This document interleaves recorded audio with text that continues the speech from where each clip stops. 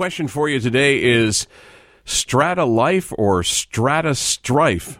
It's not really a question. That's more of a statement. For many people, that is the situation that they find themselves in, that they love living in a strata. And for others, it is nothing more than strife. Tony Gioventu is the executive director of CHOA, the Condominium Homeowners Association. He's also an author, broadcaster, speaker, educated, and he was recently on the Real Estate Council BC's independent advisory group that was poised or appointed, that is, to examine real estate practices in BC. Largely, I don't know if you even wanted to get into this at all, but we're here now. So it was by the way, I do, and I don't think I've had a chance to tell you this. I'm scrambling here. First of all, let's back up. I'm going to open up the phones right away because a lot of people want to talk to you. 604-280-9898. Anything having to do with Strata Life, Tony Gioventu will take your call. 604-280-9898, star 9898 if you're mobile. And I wanted to get that out so we get people a chance to call when I ask you a couple of questions off the top here. First off, I read that report, 64 pages. Yeah. I read it from beginning to end. And I thought it was a really good, thorough, well-thought-of report. So congratulations. Well, thank you. But to the colleagues who worked on the report and all the staff who provided support, they were amazing. Yeah. And to the people who were appointed to the committee, the Real Estate Council and superintendent need to be applauded for the depth and the diversity of people who were appointed, because it meant that we had experience from almost every perspective, from a legal perspective, investigation, from real estate, and there was an incredible balance, and the committee spent an inordinate number of hours debating, discussing, investigating, reinvestigating, asking for more information, and the result of the report was, it was basically a health card on the status of the industry, what we had to do to change, the changes that are coming, the transition that will be taking place in the structure. It will no longer be the self-regulated formula anymore, and I think that you can look forward to some pretty dynamic changes in the real estate industry over the next year. And I think what I liked about it is I think it minimized the amount of political interference. I mean, there's always politics at play with these things.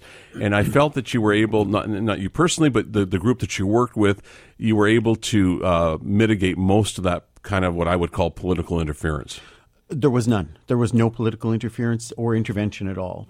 Even with the report information, if there was some feedback required, there was a request, but there was no external pressure on what the result of the report was. It was truly an independent report. Very thorough. And what's interesting is so when it first came out, it was delivered into my inbox, and I was reading it, and I got to about page 23.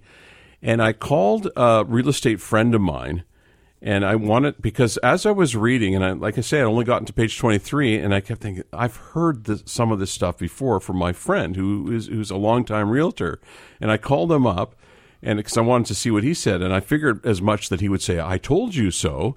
And I said, I'm only at page 23. He says, oh, I'm at page 43 or something like that. And he says, let's talk afterwards. He didn't want to stop. He wanted to keep going and read it. It's available online, the report. It's available online. It's on the Real Estate Council website. It is a report that is available to the public. I think the recognition of the report is not the dysfunction of the industry itself in as much as some of the principles that everyone was functioning around. Right. So things like dual agency, where the agent was representing both the seller and representing the buyer, and some of those concepts that when you really start, you take the curtain, go behind, and you start looking at it, you start asking yourself, well, how can you independently represent both of those parties and do it in a way that's going to be in the best interest of both parties? And you come to the quick realization, it's not possible. It's not transparent at all. Well, it's not only that it's not transparent, but it's simply not possible. There's just no way you can independently represent two parties with two diverging interests, one to buy, one to sell,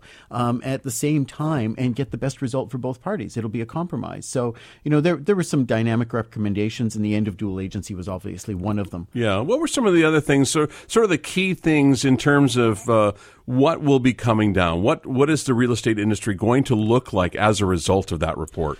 Well, I think the structure of how regulation is going to happen will change. So it won't be, I think that's the biggest thing of the entire menu. It will be the structure of the fact that it won't be a self-regulated industry. The board of the Real Estate Council will no longer be elected. They'll be appointed. The disciplinary process will be different. Investigations will be different. Penalties will be substantially different. We're going from 10, 25,000 maximums to 250, 500,000. Serious stuff now. We're talking possible lifetime suspensions of licenses. We're also talking disgorgement of any profits or benefits that have been received, right? And the evolution of that, it's a complicated process to be able to disgorge profits and then be able to say to the person who was harmed, oh, by the way, you get that back. That's a very long, complicated process. That may happen in time over a couple of years, but to develop that from a legislative perspective is very complicated. But just the basic structure of enforcement is overall what's going to change more than anything. And I think that's the essence of the report itself. To go back a little bit, just briefly for historical purposes, was the origins of this self-regulation, was it to divest the government of this bureaucracy and this expense? Was that part of it? It's not as simple as that. It's an industry that was built on a rather large structure. It was an industry that in a lot of ways was regulating anyhow. And so the nature of the structure of the industry was regulating. It was an industry that probably some of it was to download the burden from government. So government said, here you are. You will have a regulatory model. You'll be responsible for licensing and for discipline and enforcement. And the difficulty within that is that the very people who work in the industry become the regulators of their own industry. They're put into impossible situations. I think it's unfair to do that to the industry itself in the sense that it imposes an obligation to regulate. At the same time, we want you to be a reputable agency and organization and protect the public interest. At the same time, we want you to protect your own organization. Again, there are too many roles that There's the a lot organization. of conflict there. There's a lot of conflict, yeah. Well, the two things that come to my mind is one, we let dentists, doctors, lawyers, and others self-regulate. That's one thing that comes to my mind. And the other thing that comes to my mind are we now as taxpayers going to be burdened with babysitting the real estate industry? The structure of how that's going to look hasn't been published for everyone to see yet, but essentially no. The regulatory function is still going to come under licensing fees, the enforcement fees. What we may find is that the investigation process becomes more costly, but again, it'll become a cost to the council and the industry. Right. So it will still be a cost that continues to be borne by the industry. Well, this is the first time we've had a chance to speak since then, and I know that was a bit of time ago, and I wanted to say congratulations because I was thoroughly impressed. And given the amount of time that you people had to work on this, which was relatively little compared to other reports of this nature, you did a fantastic job, so good on you. What's next? Are you running for office? Do you want to declare yourself right now? No. I think that we're short on people who work in the public interest, who don't have any conflicts, who don't have any loyalties. We don't have a lot of people who do that. Good on you. I want to take a break, but I want to ask you something first because I want to do the segue into a little bit of Strata stuff. So before we take a break, let's do this as a segue. We were talking before we began this show today about strata living. And one of the biggest things for people who live in a strata, whether it be a high-rise condominium or a townhouse complex, that is understanding the basics of what strata living is all about. So can you do, in about a minute, there you go, no pressure, how about Strata 101? What are the expectations and what is the reality? Basics of strata living is that you collectively own all of the property or assets that are shown within your property itself, the strata plan. So, and that may be a vertical piece of property, a strata on top of a hotel or something like that. It could be a bareland strata of 18 houses that look like a normal neighborhood. Could be a marine strata, an industrial strata, conventional apartment type building, townhouse complex.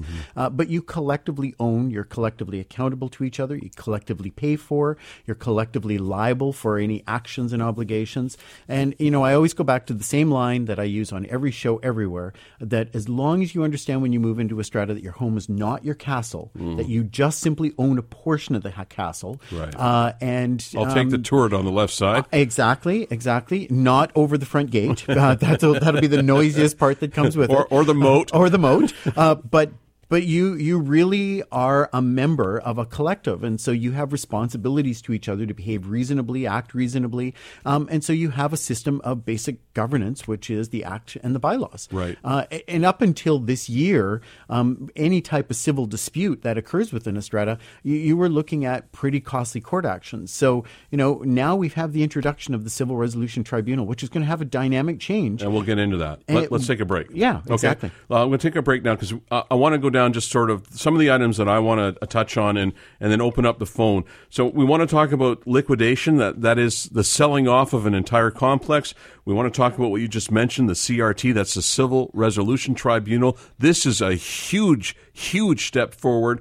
We want to talk about the column you wrote just recently about seniors. We want to talk about smoking, bylaws, the Strata Act, and what's going on at your Strata that's bugging you a little bit or even a lot. Tony Gioventu is here. 604-280-9898 or star 9898 if you're mobile this morning. This is Vancouver Consumer on News Talk 980 CKNW. Tony Gioventu is our guest today. He's the executive director of CHOA, the Condominium Homeowners Association, and we are taking calls on Strata Life or Strata Strife at 604-280-9898 or star 9898. We'll jump on the phone in just one moment. We touched upon this in our last segment, Tony, and that is the Civil Resolution Tribunal. I think this is perhaps one of the single biggest steps to move this whole thing forward, because up until the Civil Resolution Tribunal came aboard, it was very cumbersome to resolve disputes within stratas. Well, first off, I have to say, I have to commend the Attorney General for supporting this program and pushing it through, because it's not popular within a lot of communities. I'm sure, yeah. Lawyers aren't happy about it because, for the most part, there is no legal representation. There are no costs. And so it's encouraging people to solve disputes, solve them quickly, consensually, and get a decision quickly if you need it as well. And relatively inexpensively. Was it $125 to start? Same price as small claims court, yeah. Right? And if it turns out that you're right and you win your decision, you're going to probably get your money back. It'll be awarded to the other side. That's the limit on the costs. So, from a perspective of solving disputes in stratas, it's brilliant, and it's taken a lot of support from the AG's office, and they've done a great job with it. We had Shannon Salter in here a few weeks ago, just before the launch, and she's terrific, and she's very much like you in terms of her dedication to the cause. And I think with people like her, like you, that are leaders in our industry, that we're in good hands. So I think that if people could take the time to go online, learn a little bit more about the Civil Resolution Tribunal, they'll see that this is, to me, this is revolutionary. I mean, it's not really brain science, but it is revolutionary because it's counterintuitive to the things that, as you say, that we've grown to be accustomed to, and that is lawyers. Well, in a simple form, it's taken the process of justice and put it back into the hands of the public. Amen. And we've done it collectively because of the web. Right? We have online services, accessible. People can educate themselves. The system is designed to basically nurture them through the cycle, find consensual solutions. It's very intuitive. Very intuitive. It's a logical sequence of analyzing your problem to come up with solutions by yourself. But if you can't, you have a way of getting a decision out of it that becomes binding. But I think one of the things to put it into perspective, if I live in a strata, we have an owner who has wild parties all the time. And even if we fine him, if he just pays for that and still has wild parties, we don't solve the problem. Right. Before the tribunal came in, to get that solved, we were going to Supreme Court. And we were probably spending 6 to 18 months potentially, and we were spending upwards $25,000 to $50,000. So now we needed a 3/4 vote of the owners at a general meeting to spend that money, which they frequently were against because they have other things to deal with, like repairs and stuff, right? And 18 months, who knows where you're going to be or what you're doing. And why do we want to spend $50,000 on a lawsuit that we may or may not win? Right. So now Strata Council makes a decision. They don't need the consent of the owners. They make the CRT application. The CRT can order somebody to do something or stop doing something. It's just as binding, and they might be into it for 1 to 3 months, and it might cost up to a couple $100, and that's it. And that's it. And the dynamics of that are overwhelming because it means suddenly that there are consequences for my actions in a strata. So I live in this strata that isn't really my castle that we all collectively own, right. And I'm not behaving well. And now there are some really viable actions. And that's what's amazing about this, because I think it's the one thing that is going to make Strata living so much more appetizing for the public. I agree, and I'm so excited about this, and I'm going to be watching it, and we'll do more on CKNW about the CRT, because I think it's a huge jump forward. Let's see what Mike's up to. Mike, go ahead to Tony Gioventu. Is that me? Are you Mike? Yeah. Yeah, please go right ahead. Okay. I've got a condo. It's a ground floor. There's a cement roof on the parking directly below, and so there's a foam and then the slab floor of our condo unit. Water infiltrated through a failed, improperly corrected leak out in the perimeter in the common property, found its way under the slab and in an open area, sucked up into the wall studs and rotted out some of the wall studs, which had to be, after we'd bought it, we found inside the wall that there was rotten 2x4s. It was hidden by fresh paint and everything, and you couldn't see anything.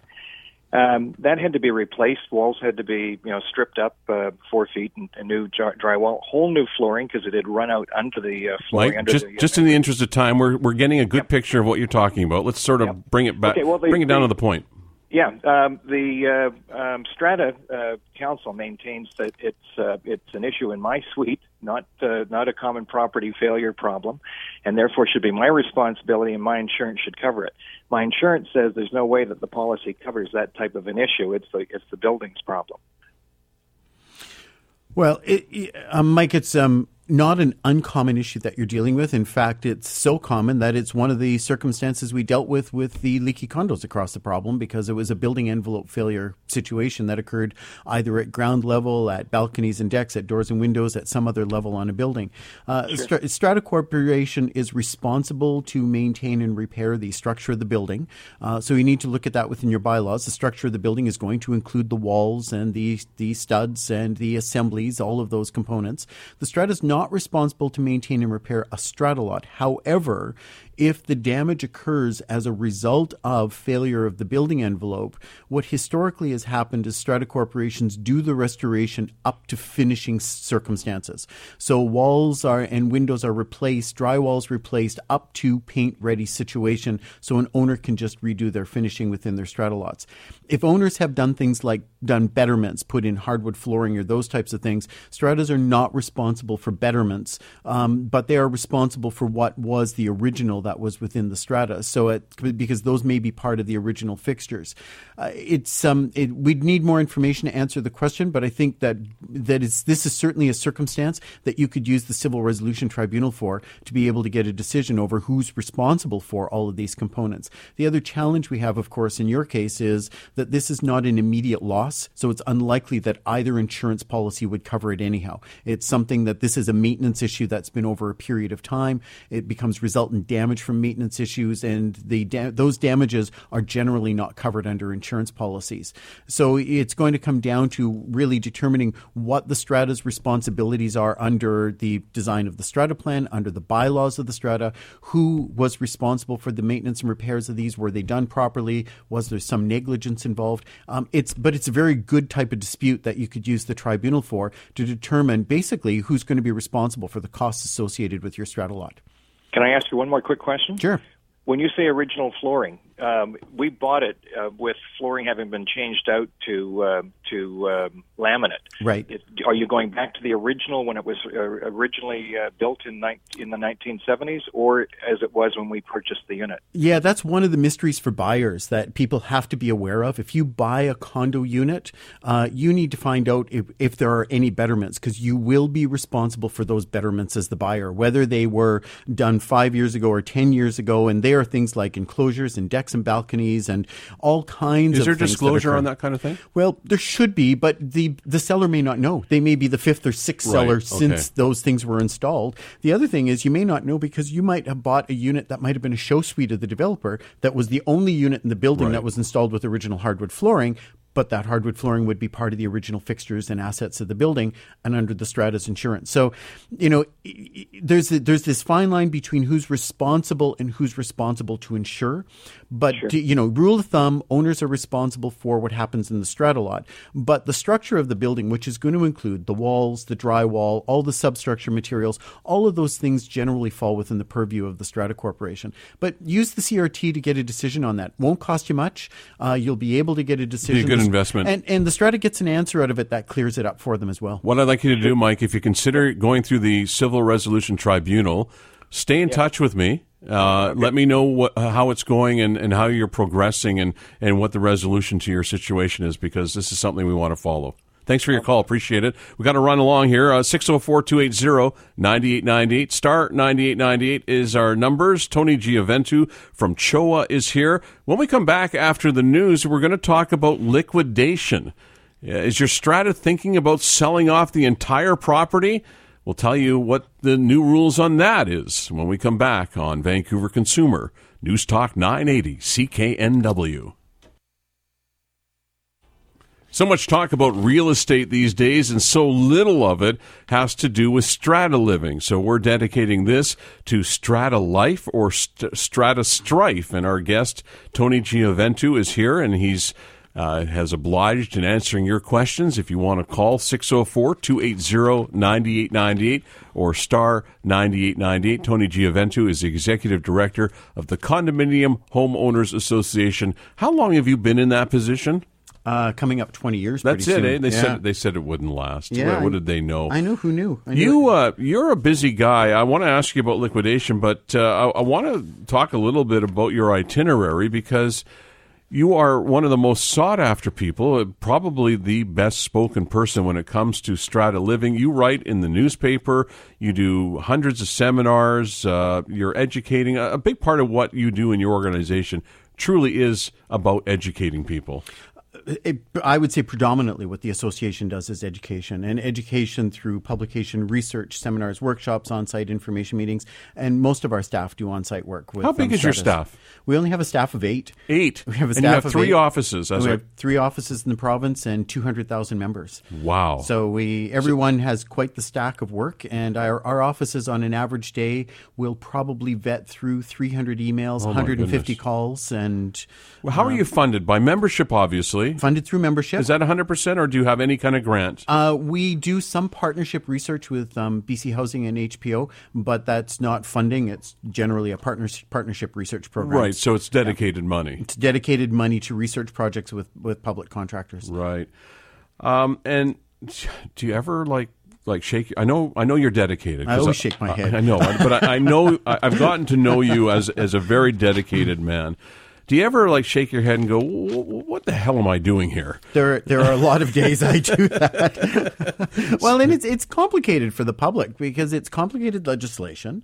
There are all kinds of interests pulling and pushing at every little strata community. Whether you're a duplex or whether you're 1,100 units, it doesn't make any difference.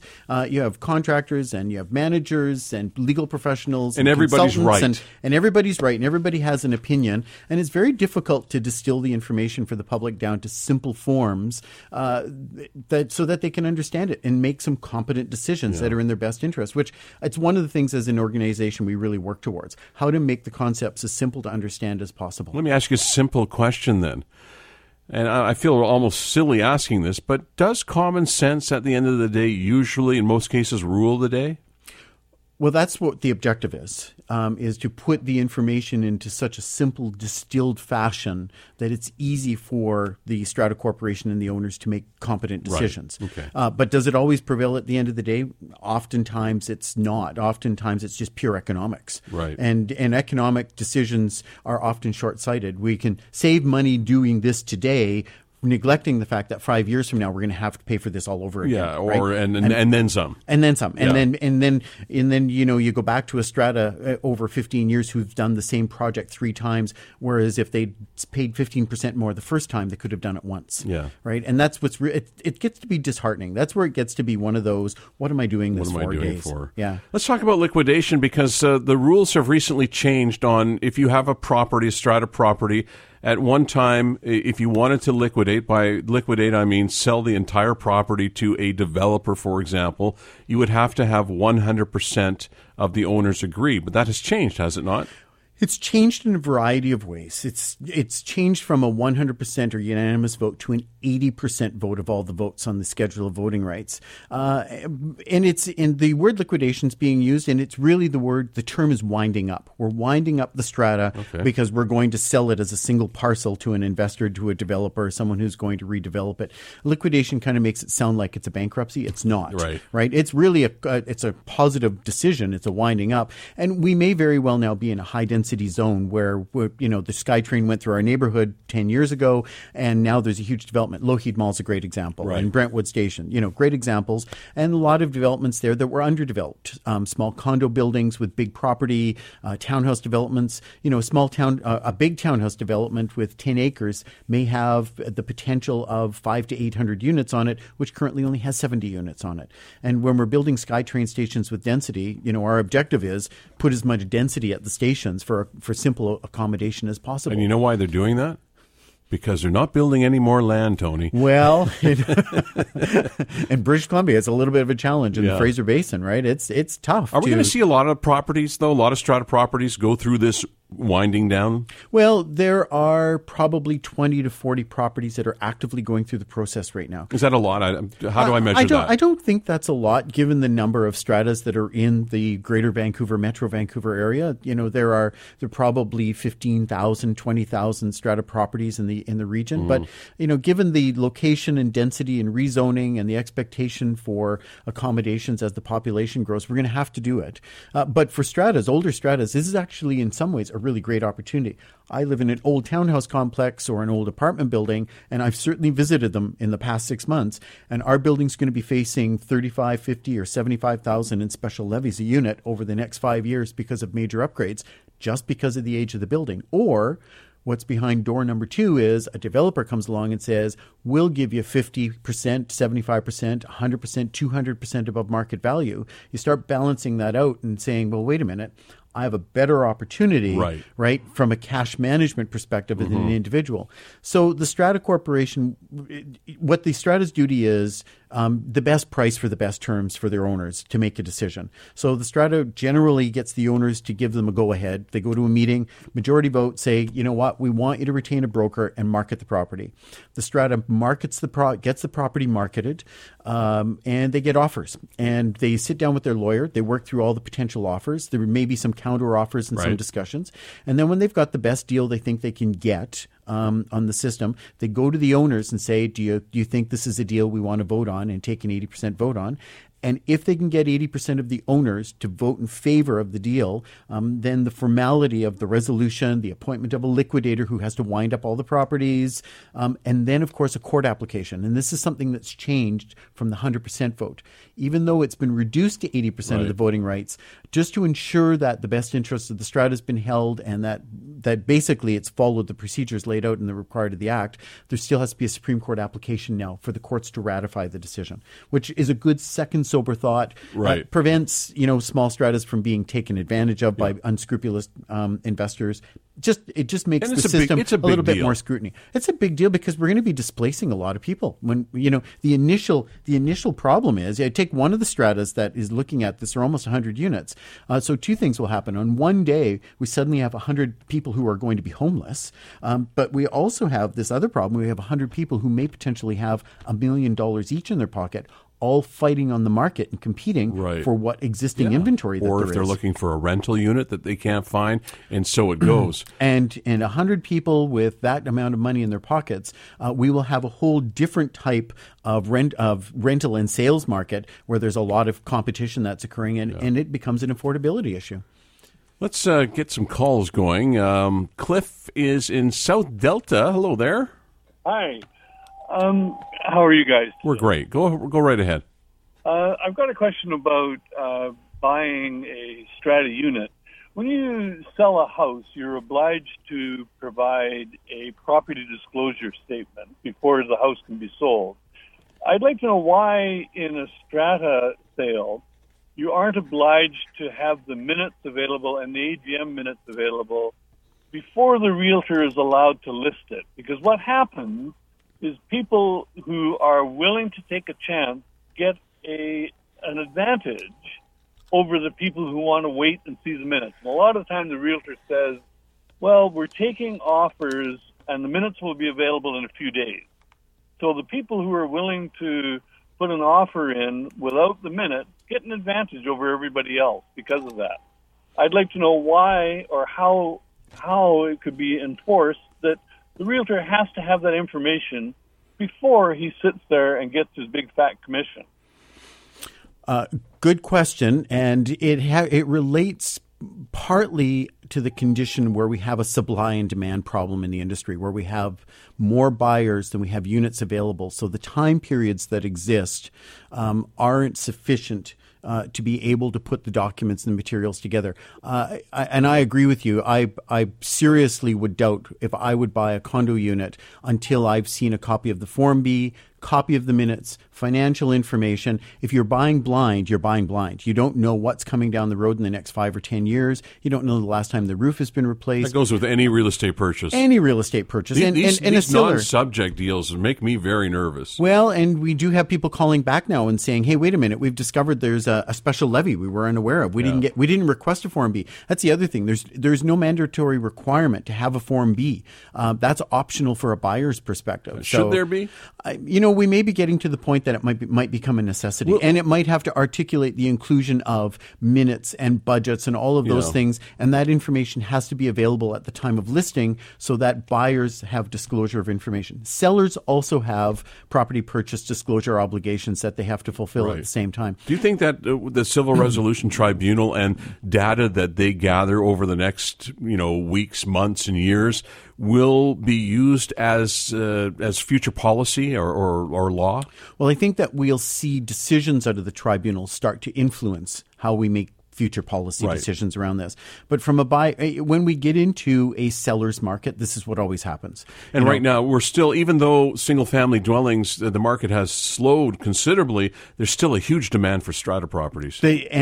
I've been to open houses quite recently where there were a number of people. They're all stacking up. Same thing. We're showing the property today. We'll be receiving offers next Tuesday. Here's the basic information, but no minutes or anything was at the meeting. No minutes at the open house. There wasn't anything you could read to get a sense of the building. Wow. Surprisingly, though, in a lot of circumstances, if you really want to know a lot about a property, start Googling it. Google the addresses. Right. You can find out quite a lot of information about a property. If you're Googling the site, the location, the unit number, you can find out quite a bit about construction and history and what's going on. How did we ever get along without Mr. Google? Well, it's the encyclopedia at your fingertips. Hang on a second. Makes a big difference. Malcolm, you're next. Please stay with us. We have to take a break. We're a bit late here. Tony Gioventu is the executive director of CHOA, the Condominium Homeowners Association. We're talking Strata Life or Strata Strife on Vancouver Consumer from News Talk 980 CKNW. We're talking about Strata Life on Vancouver Consumer with Tony Gioventu, Executive Director of CHOA, the Condominium Homeowners Association. Our phone is 604-280-9898 or star 9898. Malcolm, you've been very patient. Thank you. Go right ahead to Tony.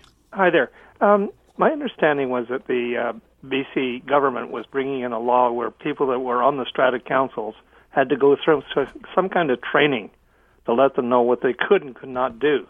I just wonder if Tony could comment on that.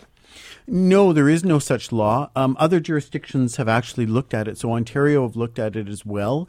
The difficulty is there's no way of forcing it to happen. We do as much public education as we want as possible, but people have to avail themselves of it if they do actually have the resource. There are over 1,000 information guides and articles on the CHOA website that are open to the public. If you just want to go to the website, it's choa.bc.ca. And you can enter in keywords and it'll give you all the articles and things that are available in the industry. That's your newly revamped website. Newly revamped website that has a great search engine on it now that is very easy to pull up relevant articles. But the difficulty is, I don't think it's a bad idea. I think it's a great idea. But the difficulty is that we then have to consider what the consequences are. And the biggest consequence that I've heard from most Strata Council members is if that were to ever happen, we just won't be on council anymore. Well, this is it. And the thing is with councils, we're talking about volunteers. They're volunteers. And their chances are, and boy, this might get me in trouble, but people that get onto council usually have their own agenda to attend to, or they have their own idea of how they'd like to see the world unfold. So there's that. They sometimes have a built-in bias. Most are there because they want a betterment for their community, for their strata. But I would say to Malcolm and to anybody else that's in a strata situation, I have been to CHOA seminars, and this is not to butter you up because there's nothing there for me. But they've been very informative, and you meet like-minded people at these things, and you come away much wiser, and you're in a position where you can make better judgments. Well, and now more than ever, education is going to be critical for strata councils because you want to stay out of the tribunal. I think one of the symptoms of this need for education or the compelling need for fixing things is that we have strata councils and property managers who simply don't comply with the act. And for owners to get any level of compliance, it often took a very expensive and long-term court action to get that to happen. Well, now it's a very easy thing in the tribunal. You don't comply with the legislation, make a tribunal application. The tribunal can order a strata corporation to comply with the act and to remedy the circumstances. So, in a very short period of time, we've seen a transition in the nature of consequences for strata councils and for property managers, and that's going to have a very positive effect. But that alone, once you have a strata council, you take a strata council of 300 or 400 units that I'm working with in Surrey, they're facing the potential of 7 different tribunal complaints over the next 3 months if they don't solve some of the problems that they have. Yeah. Well, education is great, and we will certainly work with them to fix the problems. They have to avail themselves of it. They have to be willing to do this, though. And if they're not willing to do it, then we're going to see the tribunal used basically as the regulatory force, which is excellent. It finally gives owners an outlet to be able to say, my council's not doing what they're supposed to do. They're not complying with the act. That's great. Let's get an order. But, now, flip side of the consequence, all those orders become decisions that have to be disclosed on a Form B with respects to a buyer buying into a building. And that has another implication. That's so important, and I'm glad that you brought that up because you want to consider that. We've got to move here because we've got a few more things to get to before we have to stay so long.